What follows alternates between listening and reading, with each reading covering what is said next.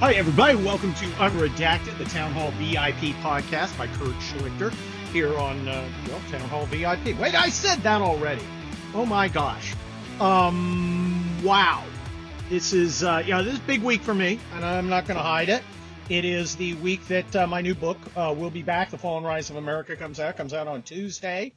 And I'm pimping it like Huggy Bear. I'm putting that bitch out on the street and telling her to bring my money.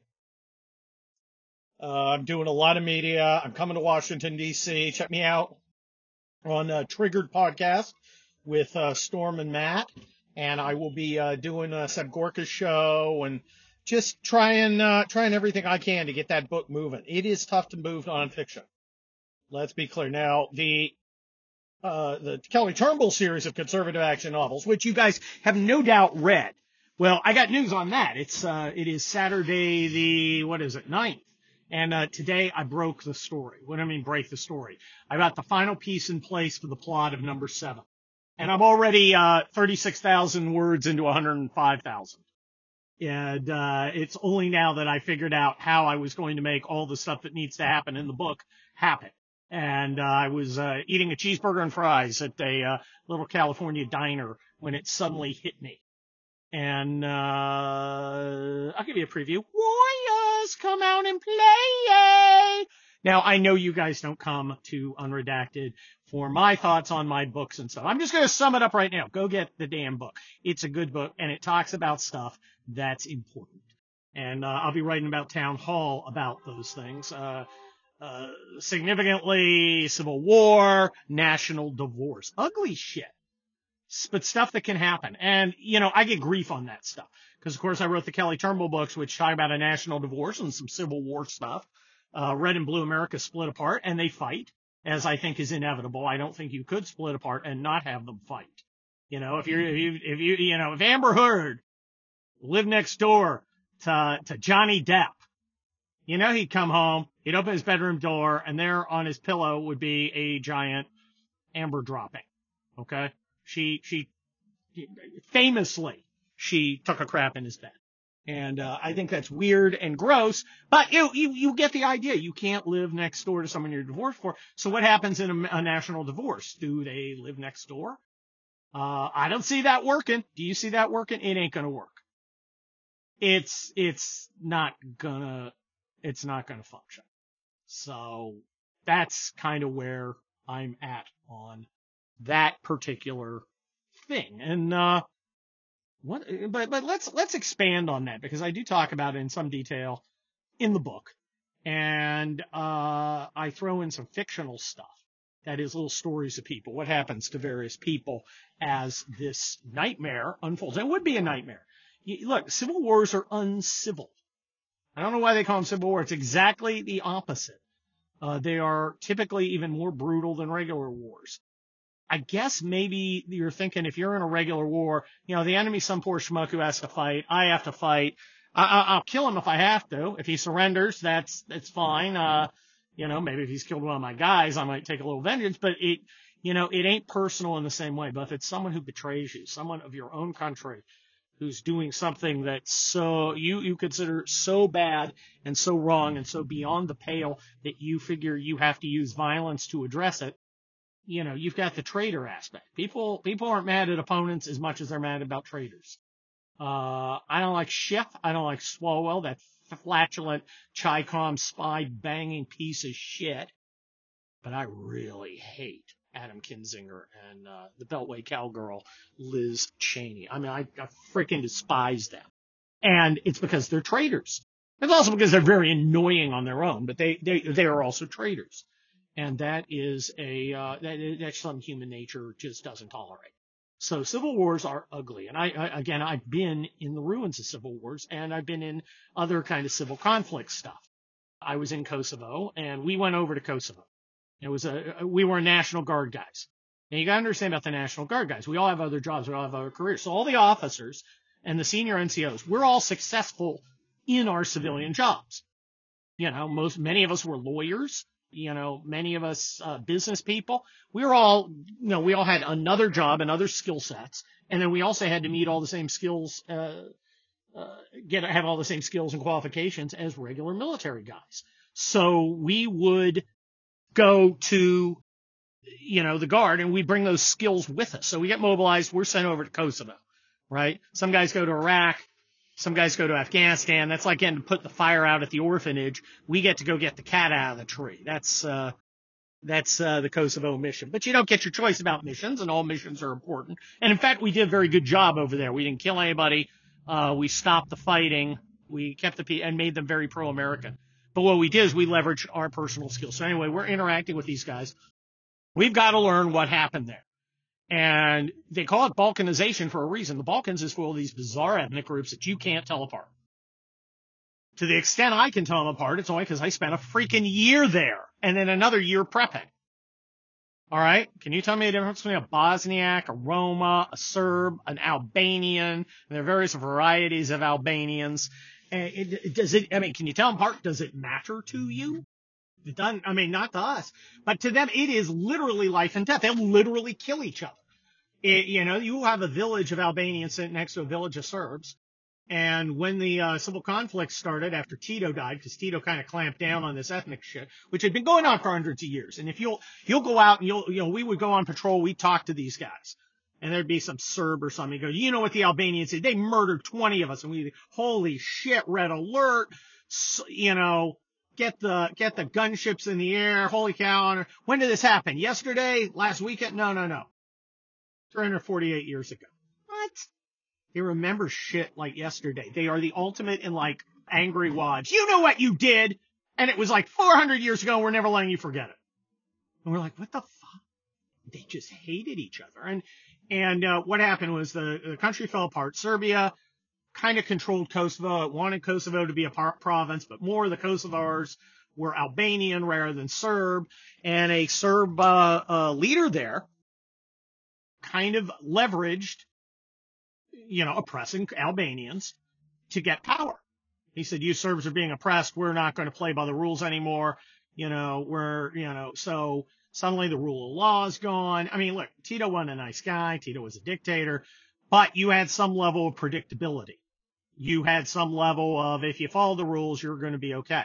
Well, if you throw the rules out, if you have double systems of justice, if different people are treated in different ways, then all bets are off. Does this sound at all familiar?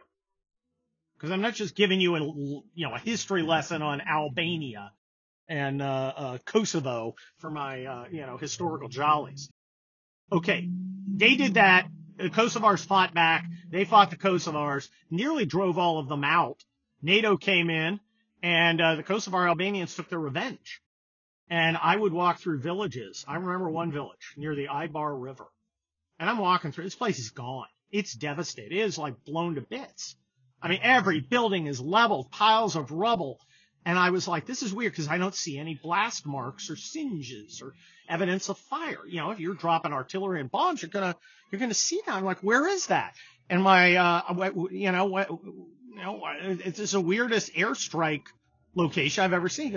And my Albanian Kosovar interpreter, Adrian, he goes, no, Major. I was a major at the time. They did this by hand. I'm like, what? No, they did it by hand with shovels and picks and axes and sledgehammers and crowbars. They tore this whole village down.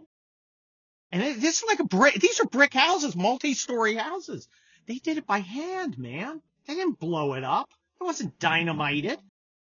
What level of hatred do you have to literally take tools and disassemble your enemy's village? But that's what it was. And that really, I thought, we can't tolerate this. Now, we were big guys on the block, and if you got up at 8, we had gunships, we had infantry, we'd have fucked you up, and we'd have fucked you up good. And they all knew that, and we didn't have to say it. We were actually pretty cool about things. We didn't screw with them. We were like the only occupying force that didn't come in and steal their women and their money and their stuff. They didn't understand it because, having been occupied for 500 years, they were used to people tormenting them and stealing their stuff and all that. And we were cool. We still had the giant baseball bat in the form of, helicopter gunships and infantry battalions. Okay. But did you learn to fucking drive? Good Lord. Sorry, you get Kurt Schlichter's podcast as it's done. You get the real thing. You get no censorship. And if I happen to be doing it in a car, which I am doing because that's kind of how I do my thing, you're going to hear me drive because I have vehicular Tourette's. Yes. And that's Arena, and she's here. And he really does. So anyway, so back to the point about civil wars. We essentially forced them to behave themselves, because we were scaring everyone else, but we were also cool. We provide an example. I think we did a good job, but they still fucking hate each other. They still hate each other and want to kill each other. And the problem is Jesus Christ, lady. Everybody's retarded today in Los Angeles. Okay. Anyway, how's this all apply to California? Well, there's another thing I saw in California that's important. The Kosovo thing's important. What's also important is what happened in April of 1992, which was called active duty for the Rodney King riots for 3 weeks in Los Angeles. And I saw civilization completely vanish. It just went away, folks. It was gone. There was no civilization. And anybody who tells you, I don't understand why you need guns, has never seen his city on fire. Or if he has, he's a fucking idiot. Okay? It was some scary shit, and I was surrounded by like trained killers with machine guns. Okay? It was not a happy sitch. And these are why I'm very, very concerned about civil conflict. And of course, who was dumping gasoline on the fire that was the Los Angeles riots? That's right, particle physicist in training, Maxine piece of shit Waters. What a fucking scumbag she was. Dare I say insurrectionist? Oh, what a piece of shit. But yeah, she was encouraging the riots. It was a rebellion. It was the Los Angeles rebellion. She's such a scumbag. She's such stupid and corrupt and dipshits around here. I'm actually in her district as we speak. I am passing through Maxine Waters' congressional district, and it looks like shit. But she doesn't care. She doesn't live in it. She lives up in with the rich folks. Oh, what a fucking scam that is. So, do we have the potential for any kind of civil conflict in America? Of course we do. We have a very, very, very scary potential. Do I think it's a great potential? Do I think we are on the day? No. If you say, Kurt, give me your bets. I will bet that we would get through this without significant violent conflict. And when I say significant, of course, it's not always significant to the guy who's getting shot. And we're already having violent conflict. We had that guy trying off Kavanaugh. We had that piece of shit trying to kill a bunch of congressmen. Don't tell me about January 6th. If they were trying to kill people, there'd be dead people. Okay, besides Ashley Babbitt, murdered by a regime flunky, who our next president should direct his Department of Justice to prosecute for murder. But different subject. No, I don't think we're going to have one, but we could. Look, I grew up where there were no black swans. I was born in 1964, and basically nothing weird happened. The first real strange thing, the first real freak out. I wouldn't call Watergate a giant freak out, but that was kind of a freak out. And maybe the Bill Clinton impeachment thing, that was kind of a freak out too. But the first big freak out was not 9/11, but the 2000 election where Democrats refused to accept the results of the election. Does that sound familiar? Apparently that's now, it has suddenly become something that you don't do. But back then, it was something that was A-OK groovy rock and roll right on. And that kind of changed there. It became the country changed after that. And then 9/11 it changed, and it keeps changing. Wall Street collapsing, Donald Trump, so who would have expected any of these things? These are all black swan events you don't see coming. There's a chance that they could happen, but we've got to understand the impossible, the unimaginable does happen. And could there be some level of conflict? Now keep in mind, there is a range of conflict. There is the rainbow of types of civil war. And that ranges from mechanized units of infantry and armor backed up by artillery and tanks fighting it out on battlefields. Possible, unlikely. But it's, we've had that before twice. The Revolutionary War was a civil war, and the Civil War was, obviously a civil war. And we had, full-scale military maneuvers in those. It's possible, unlikely.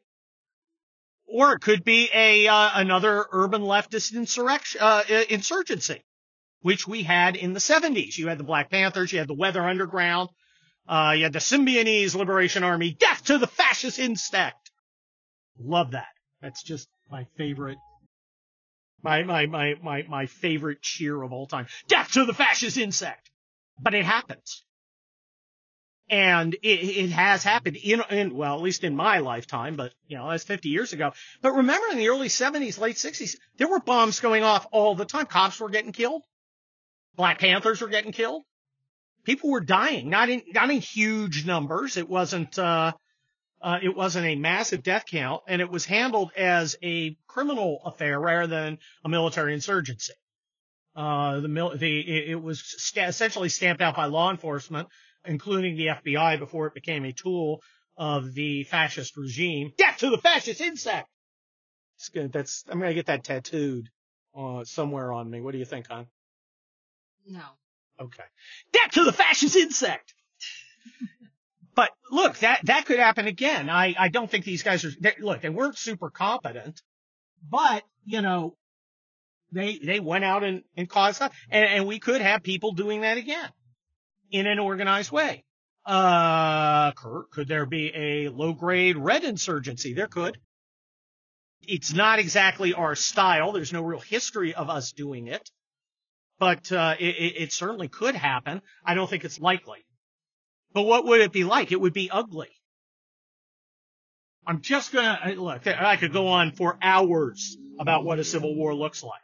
I do in the book. If you want go get the book. We'll be back, Fall and Rise of America, if you want a detailed look at it. But just, let's look at the terrain, right? The situation.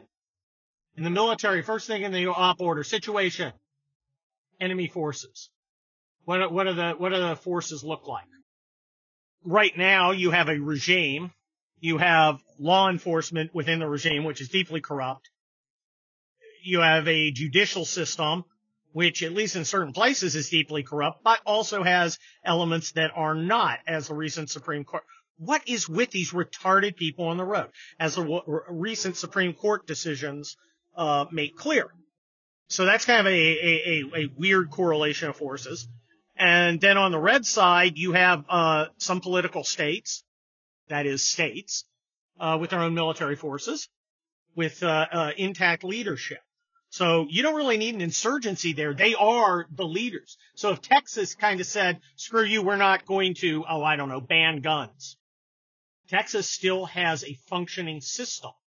It's not a bunch of guerrillas. They're holding territory and controlling and maintaining and executing a regular government. That's kind of an interesting balance of forces. Let's look at geographically. Where are the blues? And I'm going to break it down to blue and red, just for convenience sake. Blue and red. Where are the blue? Blue hold urban areas. Red, rural areas. Suburbs, those are contested. In the long term, what does it bear to hold? The urban areas, with their rich financial, technological, economic resources, or the red areas, the rural areas, with the commodities like energy and food and water. Blue states cut off from Netflix, or red states cut off from Netflix. Okay, they gotta find something to do later in the evening. Blue cities cut off from food. As I've said before, and I'll say again, after 5 days, a blue city without food is Mogadishu. And the people in these blue cities are demonstrably unprepared to exist in Mogadishu. I know, I saw it here in Los Angeles. Now, people came from outside to rescue them, that is, military forces. Actually, we generated some military forces in. I was in Los Angeles when I was generated as part of an infantry battalion. But most of the forces came from outside. Who's going to come rescue you? Who's going to, all you got to do is cut off the railroads, cut off the interstates. There's long stretches of interstate out there, all super vulnerable to ambush. And remember, and I want you guys to think about this carefully, 2 untrained dipshits in Boston with very light weapons, I'm talking handguns, and some homemade explosives, shut down Boston. The entire city, about 2 guys, untrained, poorly equipped, not particularly good tactical thinkers, shut down all of Boston.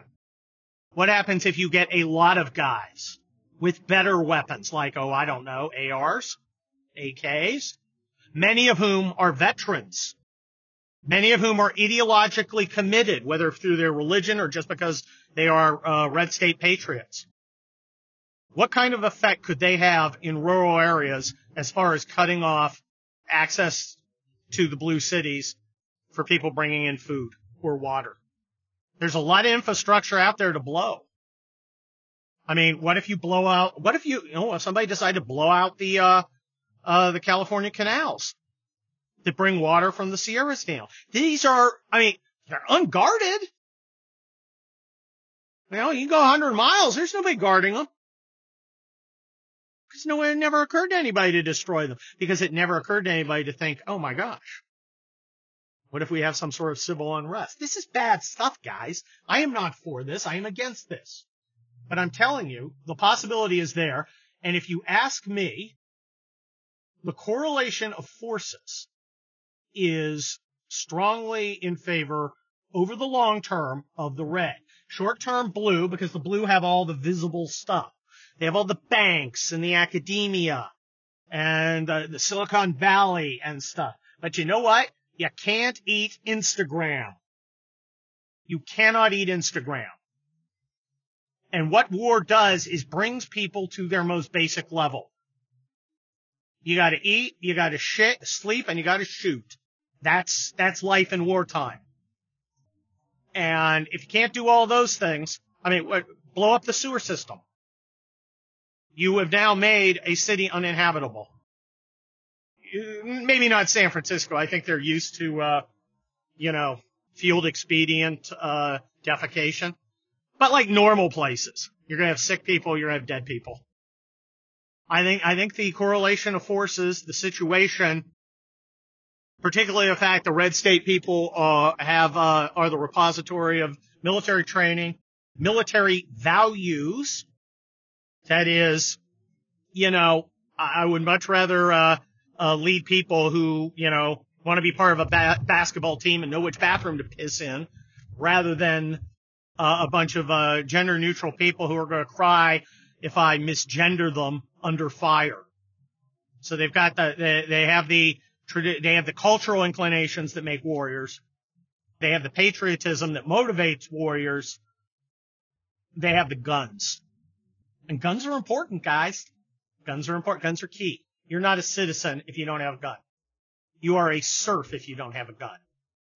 That's just the way it is. So that's my thought on how civil wars might work. There's a lot more, and we'll be back. The Fall and Rise of America. You must go get it. If you buy enough copies, the publisher will release the rest of our family, which we're looking forward to. Are we? Says Arena. Anyway, that's my Town Hall VIP podcast for today. I am Kurt Schlichter. I hope you enjoyed it, and someday I will increase my production values, but that day is not today. I'll talk to you soon. Bye-bye.